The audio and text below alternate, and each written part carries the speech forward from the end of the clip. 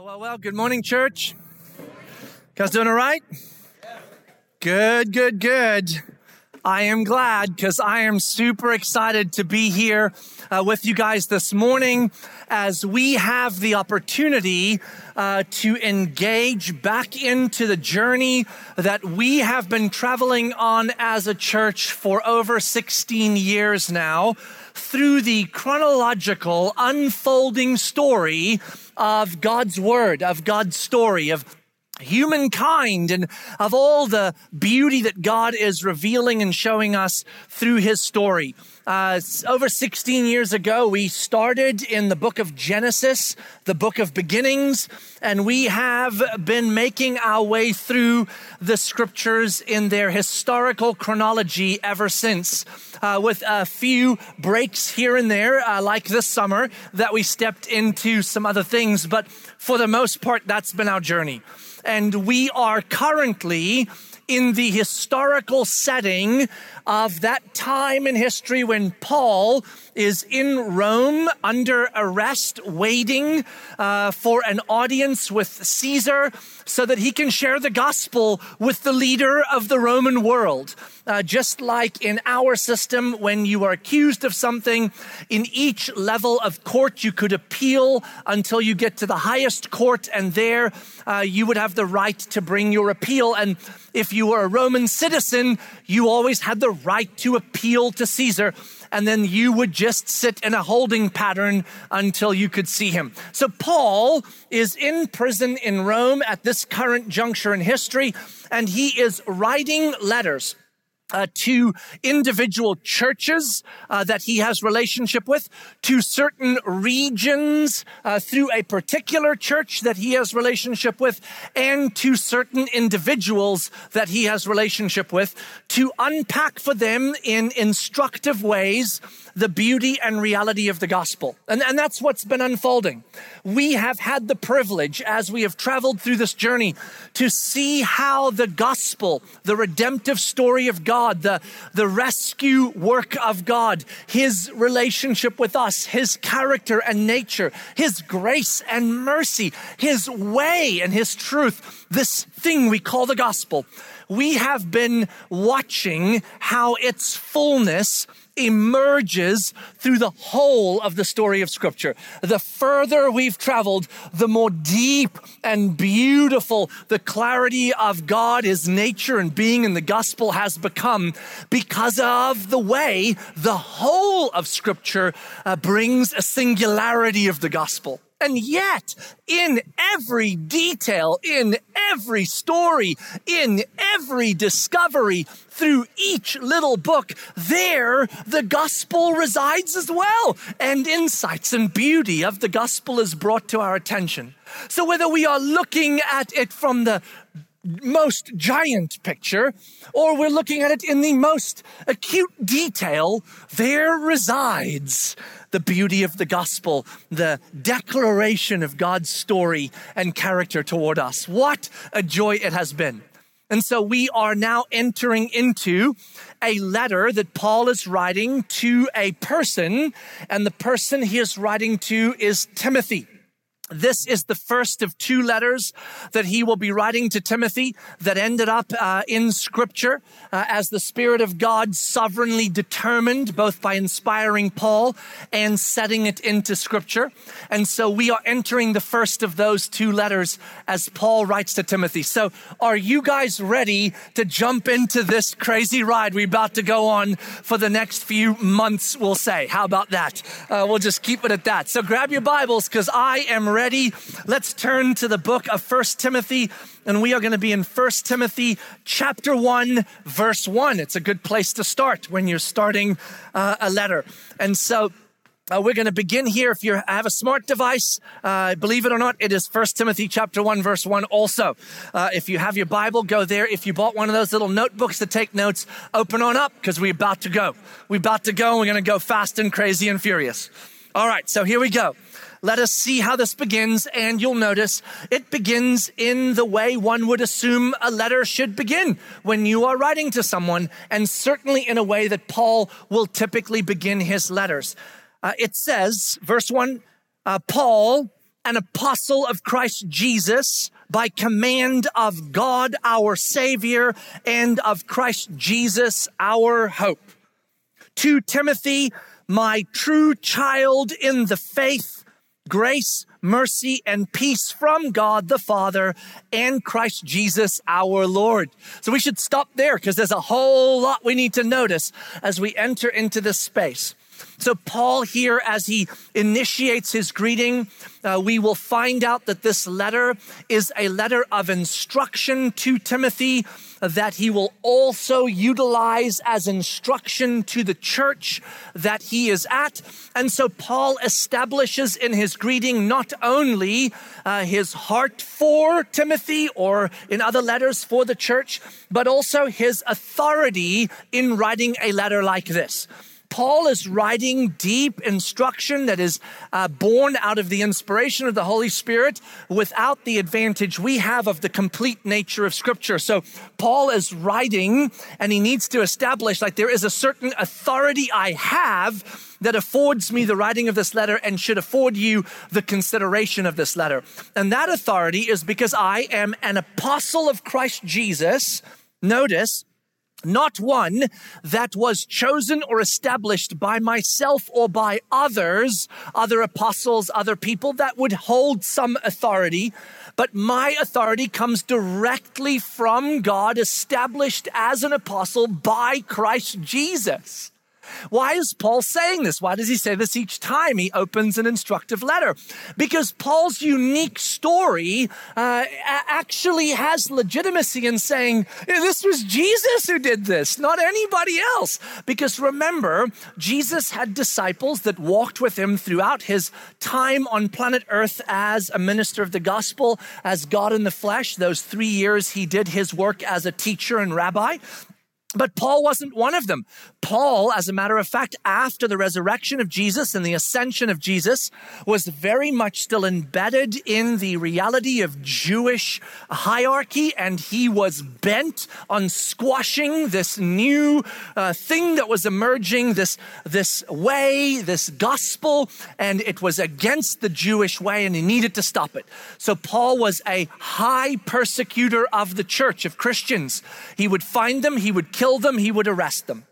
And it was on a road that Paul was taking to Damascus to go and arrest Christians that Jesus showed up supernaturally in an insane event and stopped Paul in his tracks and said, I know what plans you have for your life, but you are mine, and I'm going to divert and redirect your life in a whole new way.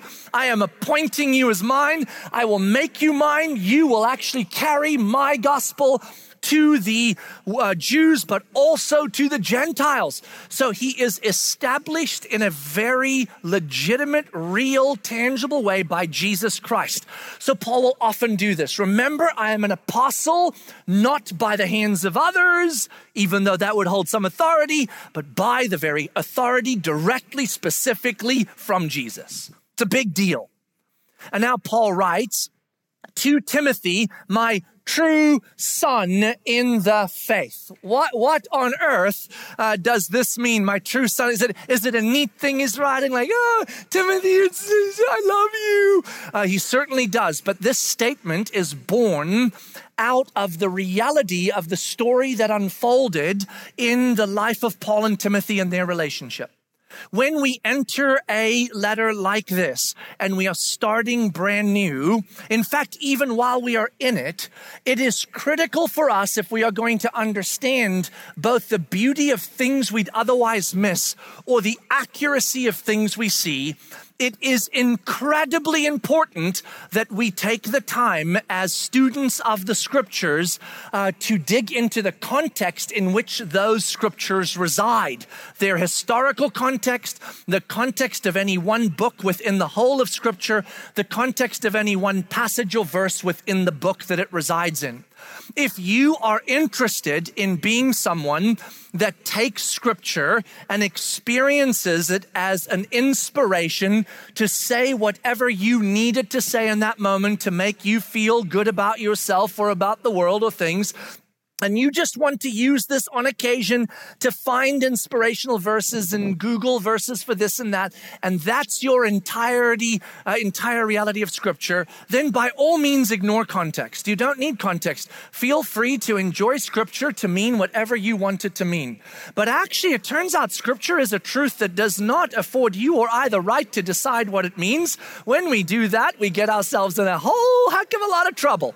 So if you actually want to be a student of what Scripture actually means and then have it say to you what it intends to say to you by the power of the Spirit, then you ought to take context very, very seriously.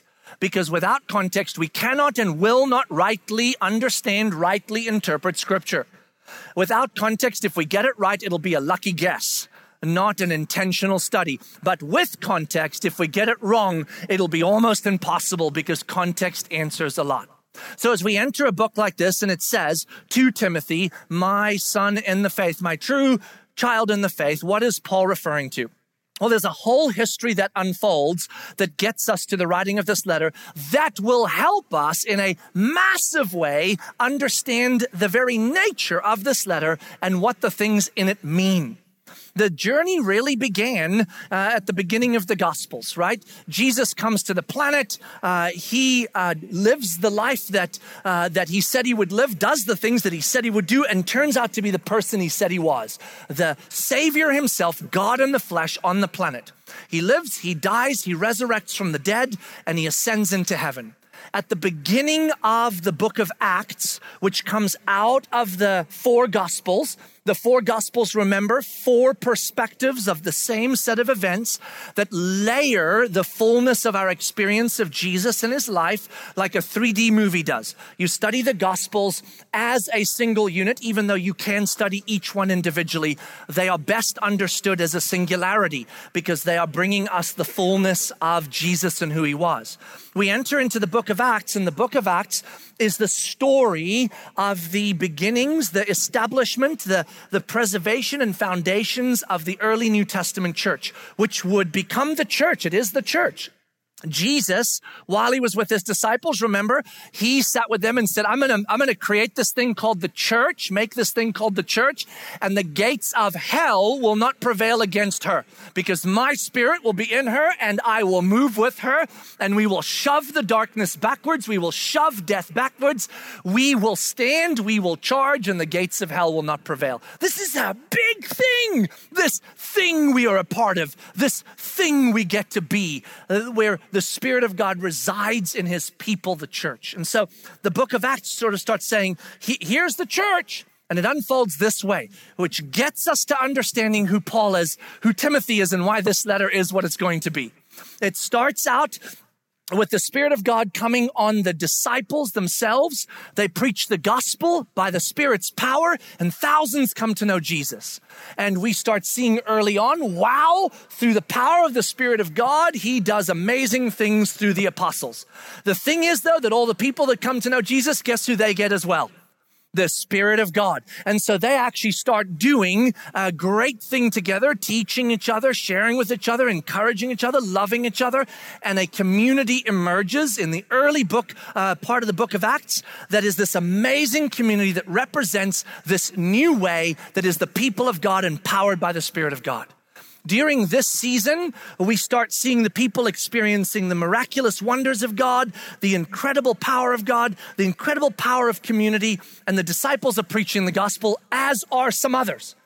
Persecution starts rising. The external world does not like what's going on, so they engage in bringing hardship to those preaching the gospel. And we discover quickly through the book of Acts that if you're going to be part of the church, expect the fact that at times in different cultural contexts, depending on the season, you might exist in a culture that is dramatically hostile toward the gospel, subtly hostile toward the gospel, kind of not, but doesn't like it, depending on where you're at.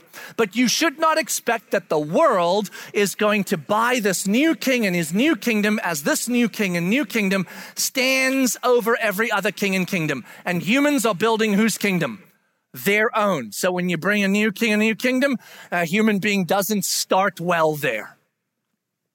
So as the apostles are starting to engage in persecution, what God shows them is when engaged in the hostility of the world, be bolder, step in harder. So the church prays for boldness, and our first lesson is given to us.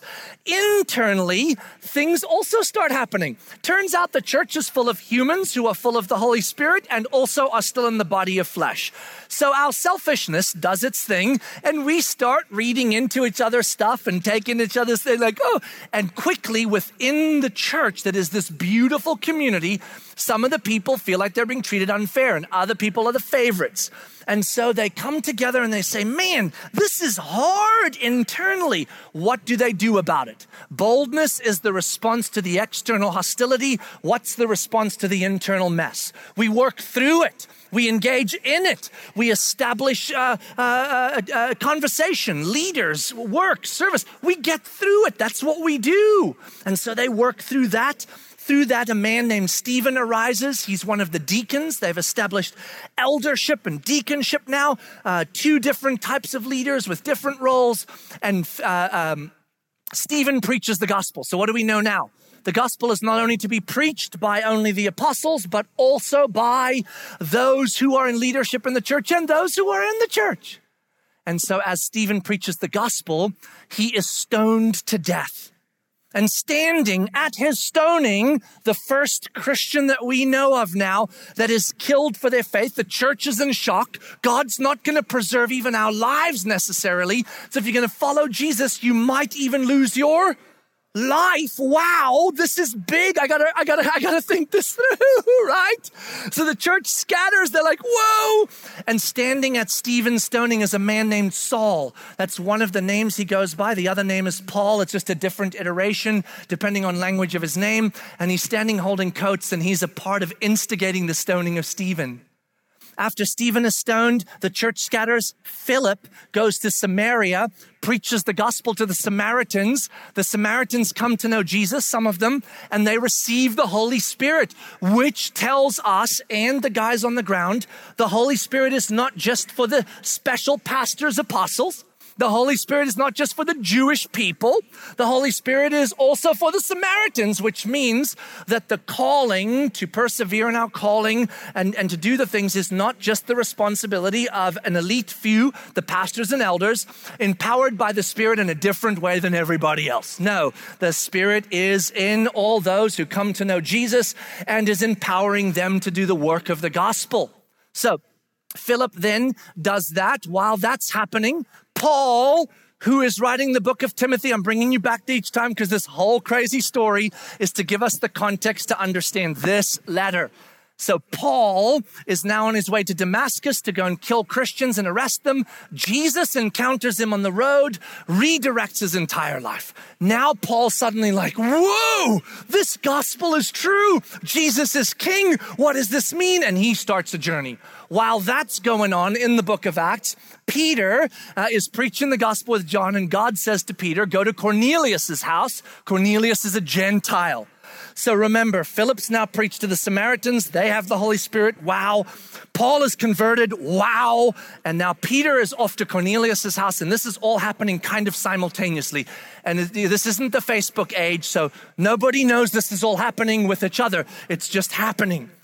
Peter goes to Cornelius's house. He preaches the gospel to the Gentiles. Cornelius and his family come to know Jesus. And what do they get? The Spirit of God. And so then a declaration, my Spirit is for any person that comes to know me as Savior. Which tribes, tongues, and nations get the Spirit of God? All of them. Which personalities, giftings, types of people get the Spirit of God who come to know Jesus?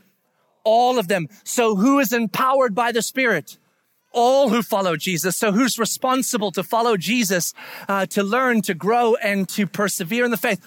All of us, right? We are all in the same boat. So this is recognized. Wow. And Paul is now being discipled. Gentiles are on the scene. They're part of the story. Samaritans are, Jews are, people are, leaders are, non-leaders are, powered by the same Spirit. Now Paul, in a process of discipleship, ends up in Antioch. And he's there with a man named Barnabas. And Paul and Barnabas are sent out by God's direction to go and share the gospel in the regions of the world that have not yet heard the gospel, that are now going to include a whole bunch of Gentile people. Because apparently, through Peter's story, which he let the church in Jerusalem know and then got word out, Gentiles are also ready to receive the gospel. Let's go tell them. So Paul and Barnabas travel on their first journey from Antioch to a region called Galatia. In Galatia, Paul goes to two cities, Iconium and Lystra. In Iconium, he preaches the gospel. Some come to know Jesus. As he heads to Lystra, he preaches the gospel there also. In Lystra, he is dragged out from the city and they stone Paul, the people of Lystra. We don't want to hear this craziness. Get out. And they stone him and leave him for dead. Paul wakes up after being left for dead, battered, bruised, and broken. They're not throwing pebbles at the dude. You understand what I'm saying? They intended to kill him. They assumed him dead.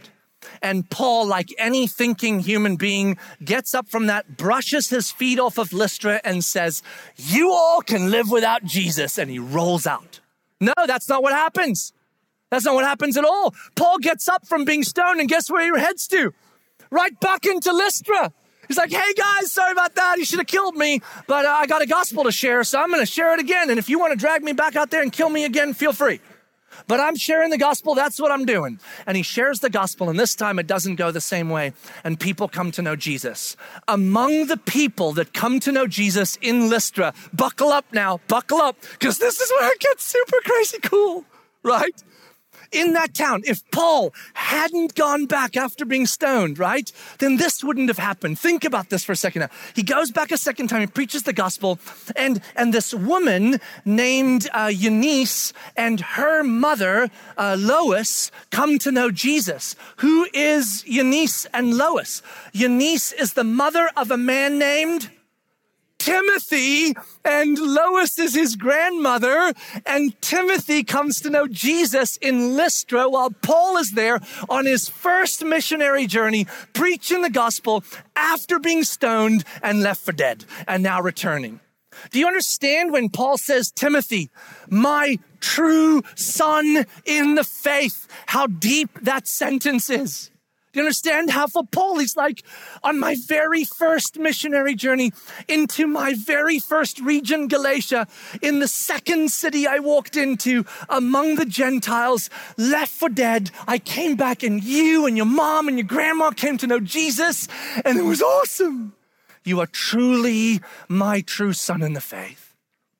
What happens after that is Paul is so impressed with the maturity and beauty of Eunice and Lois, Timothy's grandmother and mother, and we assume perhaps the whole family, but that's who he speaks to, that he actually comes to Timothy and says, "I would like for you to travel with me as I continue to carry the gospel into other places." He invites Timothy to step into a relationship of mentorship, a rabbinical relationship. Paul the rabbi, Timothy the disciple, let's go do this together.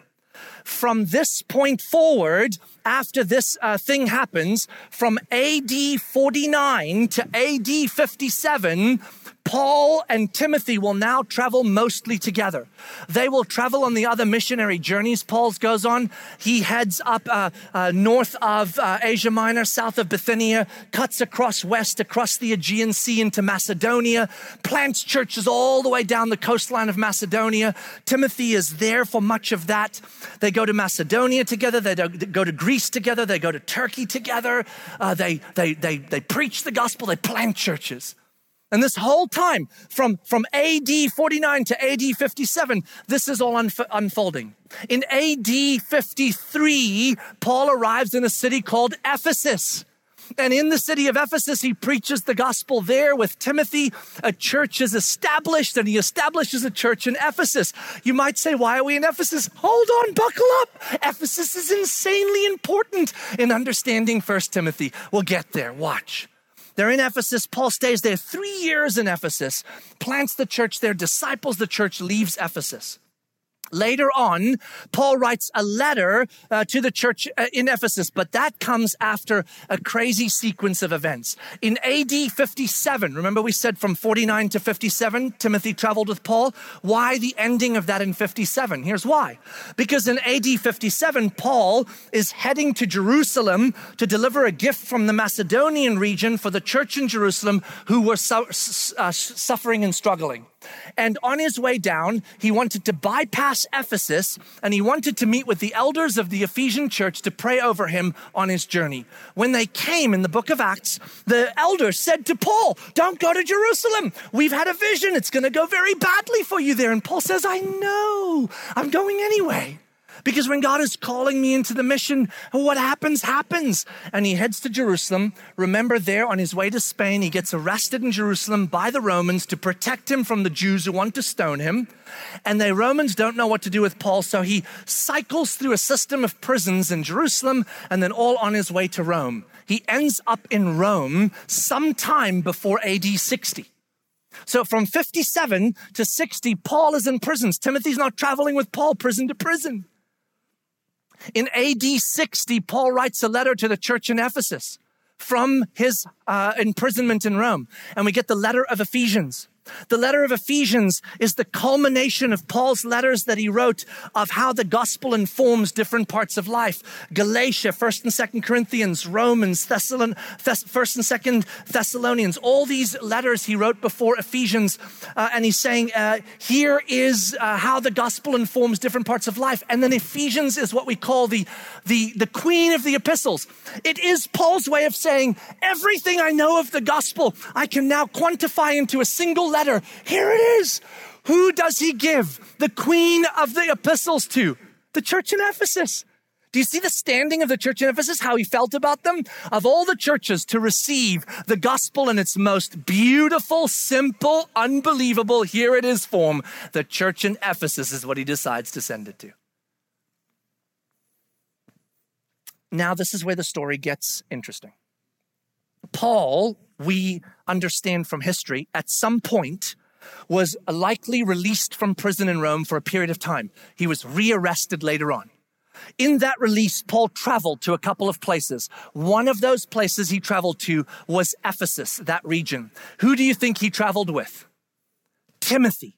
And when he was in Ephesus, he engaged with a church there. He left the church in Ephesus, headed back to Rome, and was rearrested. He either, pay attention now, he either left Timothy in Ephesus to pastor the church in Ephesus, or they came back together, and when he got rearrested and heard that in the church of Ephesus, some false teachers had entered in, they were teaching a bunch of false doctrine that was beginning to shape the entirety of how the church functioned, he sent Timothy back to Ephesus to go and confront the false teachers, confront the church, and reorder the church so that both its doctrinal, theological clarities were true and the functionality or implications of those were true. So where is Timothy headed to? Or where is Timothy? In Ephesus, at the church of Ephesus, with the Ephesian leaders. He's a young leader, probably in his 40s, and he's got all these older men and older women who've been around the block. They've got all the wisdom, and they are doing things in the church. And Paul's like, you got to course correct this thing. That is why Paul is writing 1 Timothy to Timothy. What a commission Paul is giving this man. So the way that the letter unfolds in its structure, in its form, makes sense then in what Paul is doing. Chapter 1, Paul writes through the chapter the commissioning of Timothy. Here's why it's you. Here's what you're going to do. You're going to go confront these false teachers. You're going to deal with it. It's going to be hard. They're not going to respect you. But I know you've got what this takes. I've commissioned you. I've called you. The Spirit of God's called you. Go do it. You read the first chapter and it's like this. Timothy, you got this. You've got the Spirit of God. You got me behind you. Go do it. And here's what you're going to go do. Then, right before he goes into chapter 2 and 3, where he goes through correcting some of the real problems in the church in Ephesus, and he's like, this is the implications of what's being taught here, and we need to correct course. Right before chapter 2, he shares a little poem about Jesus. Why would Paul do that? Because whenever Paul writes any letter that is instructive, he always goes like this. Instruction, remember who Jesus is. Instruction, You got it. Remember who Jesus is. Instruction. Remember who Jesus is. Instruction. Remember who Jesus is. There's like 5 of you. Welcome. Thank you so much. Because Paul will always show us through his letters, his preaching, if you forget who Jesus is, just stop, just quit. Nothing else matters. All of this is about who Jesus is, what he's done, and why we're doing it. It's for his glory and his kingdom. So if we're course correcting, if we're doing things, if we're instructing, it's because we know and remember who Jesus is. And so between chapters 1 and 2 and 3, there's a poem about Jesus. Then 2 and 3 are some general instructions to the church on how the church should function, how men and women should function together, what they should do, how they should do things, how leadership should function, because it wasn't in that church. Then there's another poem about Jesus, and then chapters 4, 5, and half of 6 are instructions about specific implications within the church because of these false teachings that need to be redirected. And then there's a commissioning of Timothy at the end of chapter 6 saying, remember, you got this. I just wrote a big letter about a lot of hard stuff, but you got this. And then he closes the letter out with a poem about Jesus. That's right. Out of this letter are born some themes that are deep and beautiful and abiding. And it is around these themes that we will spend our months in the book of 1 Timothy, because the form and function of this letter gives us the structure, but it is the themes that are born out of this letter that are truly beautiful. And these themes are born out of the purpose that Paul holds for this letter. The purpose is actually found in 1 Timothy chapter 3, verse 14. You're like, oh, we're doing one more verse? Well, we're touching on it. We'll study it later. But we are going to touch on it because it does hold the purpose. Here it is. 1 Timothy chapter 3, verse 14. I hope to come to you soon, says Paul, but I am writing these things to you so that if I delay, you may know how one ought to behave in the household of God, which is the church of the living God, a pillar and buttress of the truth. Just in case you're like, what's a buttress?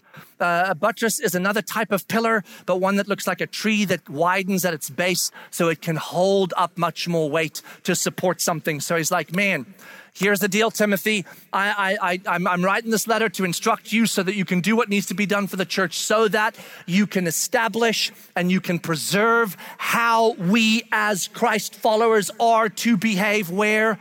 In the church. So that what we do outside the church doesn't look stupid, because what we're doing in the church defies the gospel.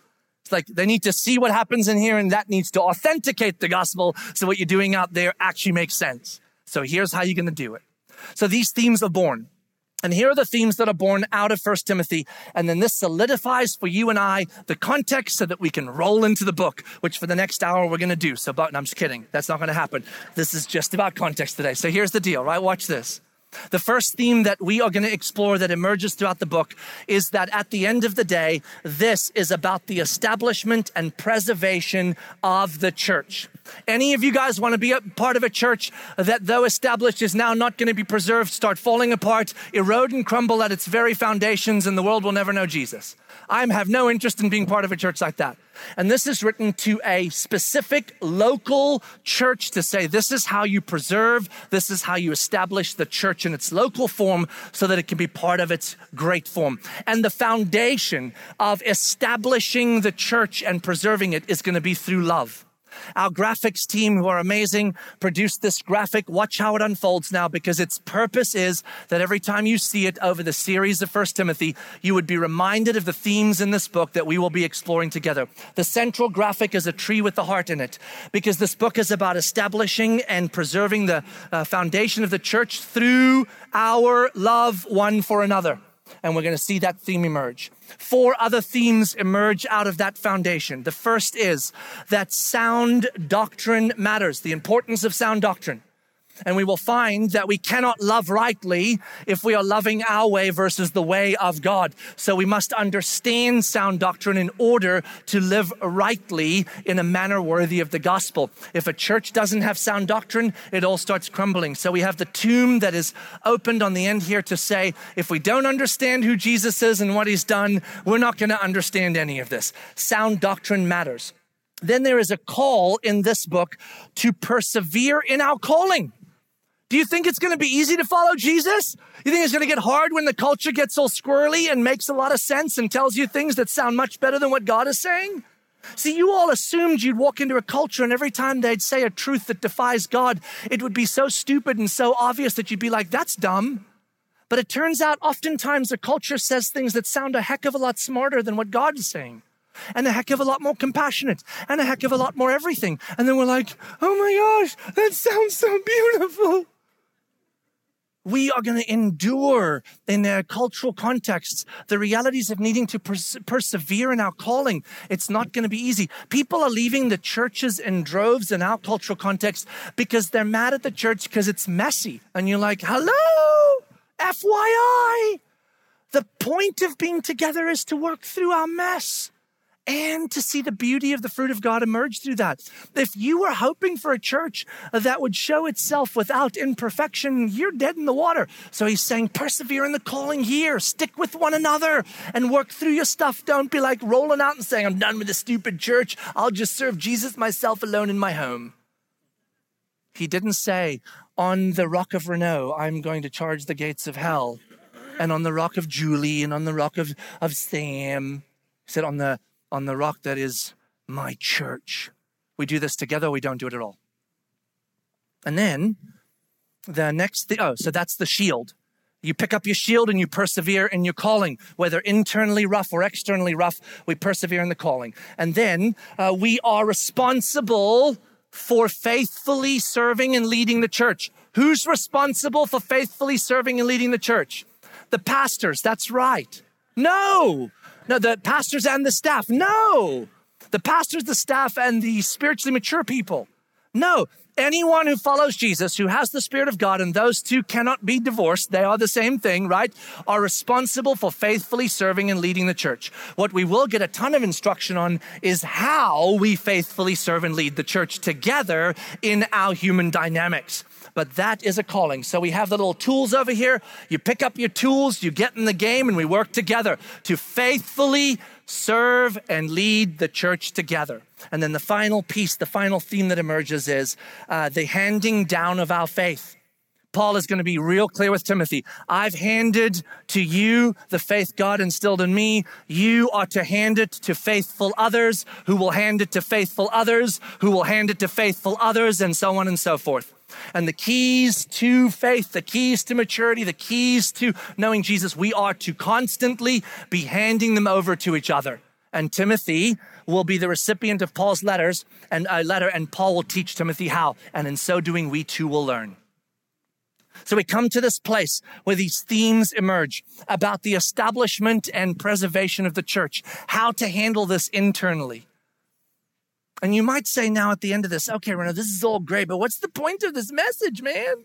Like I said, I need a point. I need a sentence to write down. It's like, oh, that was the lesson. Well, there ain't none. It was a waste of time. No. There are two things you ought to pay attention to that establishes everything for our journey forward. The first is this: no context, no understanding. Now you have context. And now as we enter this letter, things that would have made no sense will make sense. Things that would have been hard to understand will become easy to understand. Truth will emerge instead of the truths we determine for ourselves. So welcome to an introduction of 1 Timothy. You and I have context now. Secondarily, and this one's just a little side note gift, but it's not a side note at all. 16 plus years ago when we started in the book of Genesis, we looked ahead over 16 and a half years.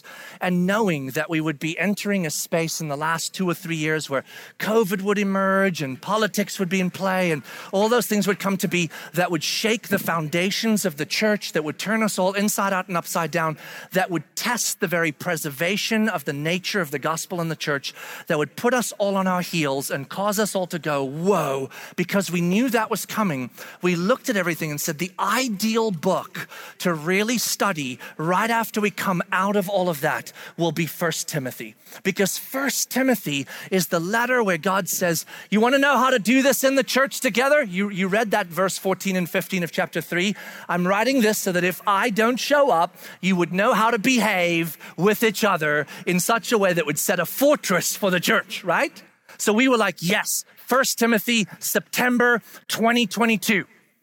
And so we planned out the 16 years over that time and exactly which books would hit so that we made sure September 4th, 2022, 1 Timothy would start. Are you buying any of this? We had no idea what was coming down the pike. We had no idea if we'd ever get to 1 Timothy. We figured we'd be dead by then. But there is one who knew. There is one who knew. Now, this is a big deal. Can you imagine what a gift it is to us? That God determined 16 and a half years ago that through a sequence of our humanity wrestling book for book, how many should we preach this and how far should we go? How many times we planned like 3 months for a book and it turned out to 7, or we planned 9 and it turned out to be 3. It's changed constantly. We had no plan. We were just like, next book in the history, work through it. And God in his sovereignty could not have brought to this church a better letter for our next season than this one. He couldn't have done it. I've read them all. This is the best one. I would have picked it if God said, pick one.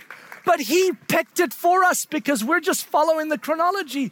So what a wonder it is that we serve a God who is throughout history using this for a church in Ephesus, very specifically under very particular context with a very particular person who is Timothy and Paul, and simultaneously wrote that book even then for September 4th, 2022 for a church in the central part of Florida to say, you're going to need this book. So I'm going to write it for you. And I'm going to give it to you at exactly the right time in exactly the right place. We should stand in awe of the sovereignty of our God, the grace and love he has for us, and the fact that this thing that we call Scripture is not a book. It is the living, breathing Word of God, and he determines its timing and determines its way so that it comes to us when it is necessary. And I stand here awed by the fact that on September 4th of 2022, it was 1 Timothy that was next. We serve a gracious and sovereign God. So that should give us great confidence as we enter into this book, but also great excitement and curiosity. What is it, God, that you have for us? What is it you will show us? What is it we will know when we are done with 1 Timothy that we do not yet know now? And how will that change everything, as the books before this have done in their perfectly placed timing? So for you to participate with us in this journey, because we don't want to be the only ones on the stage doing the incredible wonder of exploring the book of 1 Timothy, we are going to give you a gift today. Because we've given you context, we can now give you this gift. As you leave this place after we have worshiped, after we have taken some time in our worship to stop, to stand together, to declare another song of worship, not to bookend a sermon, but to give the Spirit of God time to settle all the speed that Renaud just moved at into our little hearts and minds, because we're like dizzied by it all. Stay, worship, reflect, think. But then as the time comes to an end and you leave here, outside there, we have these letters. It's a 1-page letter on a nice big page, the kind of paper you would have perhaps received in Timothy and Paul's time. And on it is the book of 1 Timothy, or shall I say better, the letter of 1 Timothy. It has no verse numbers in it. It has no chapter titles. It's just a letter. It's a letter from start to finish, and it's on 1 page. It's a short letter. You'll be like, what? This is 1 Timothy? It's a long thing in this book. I'm like, just 1-page letter.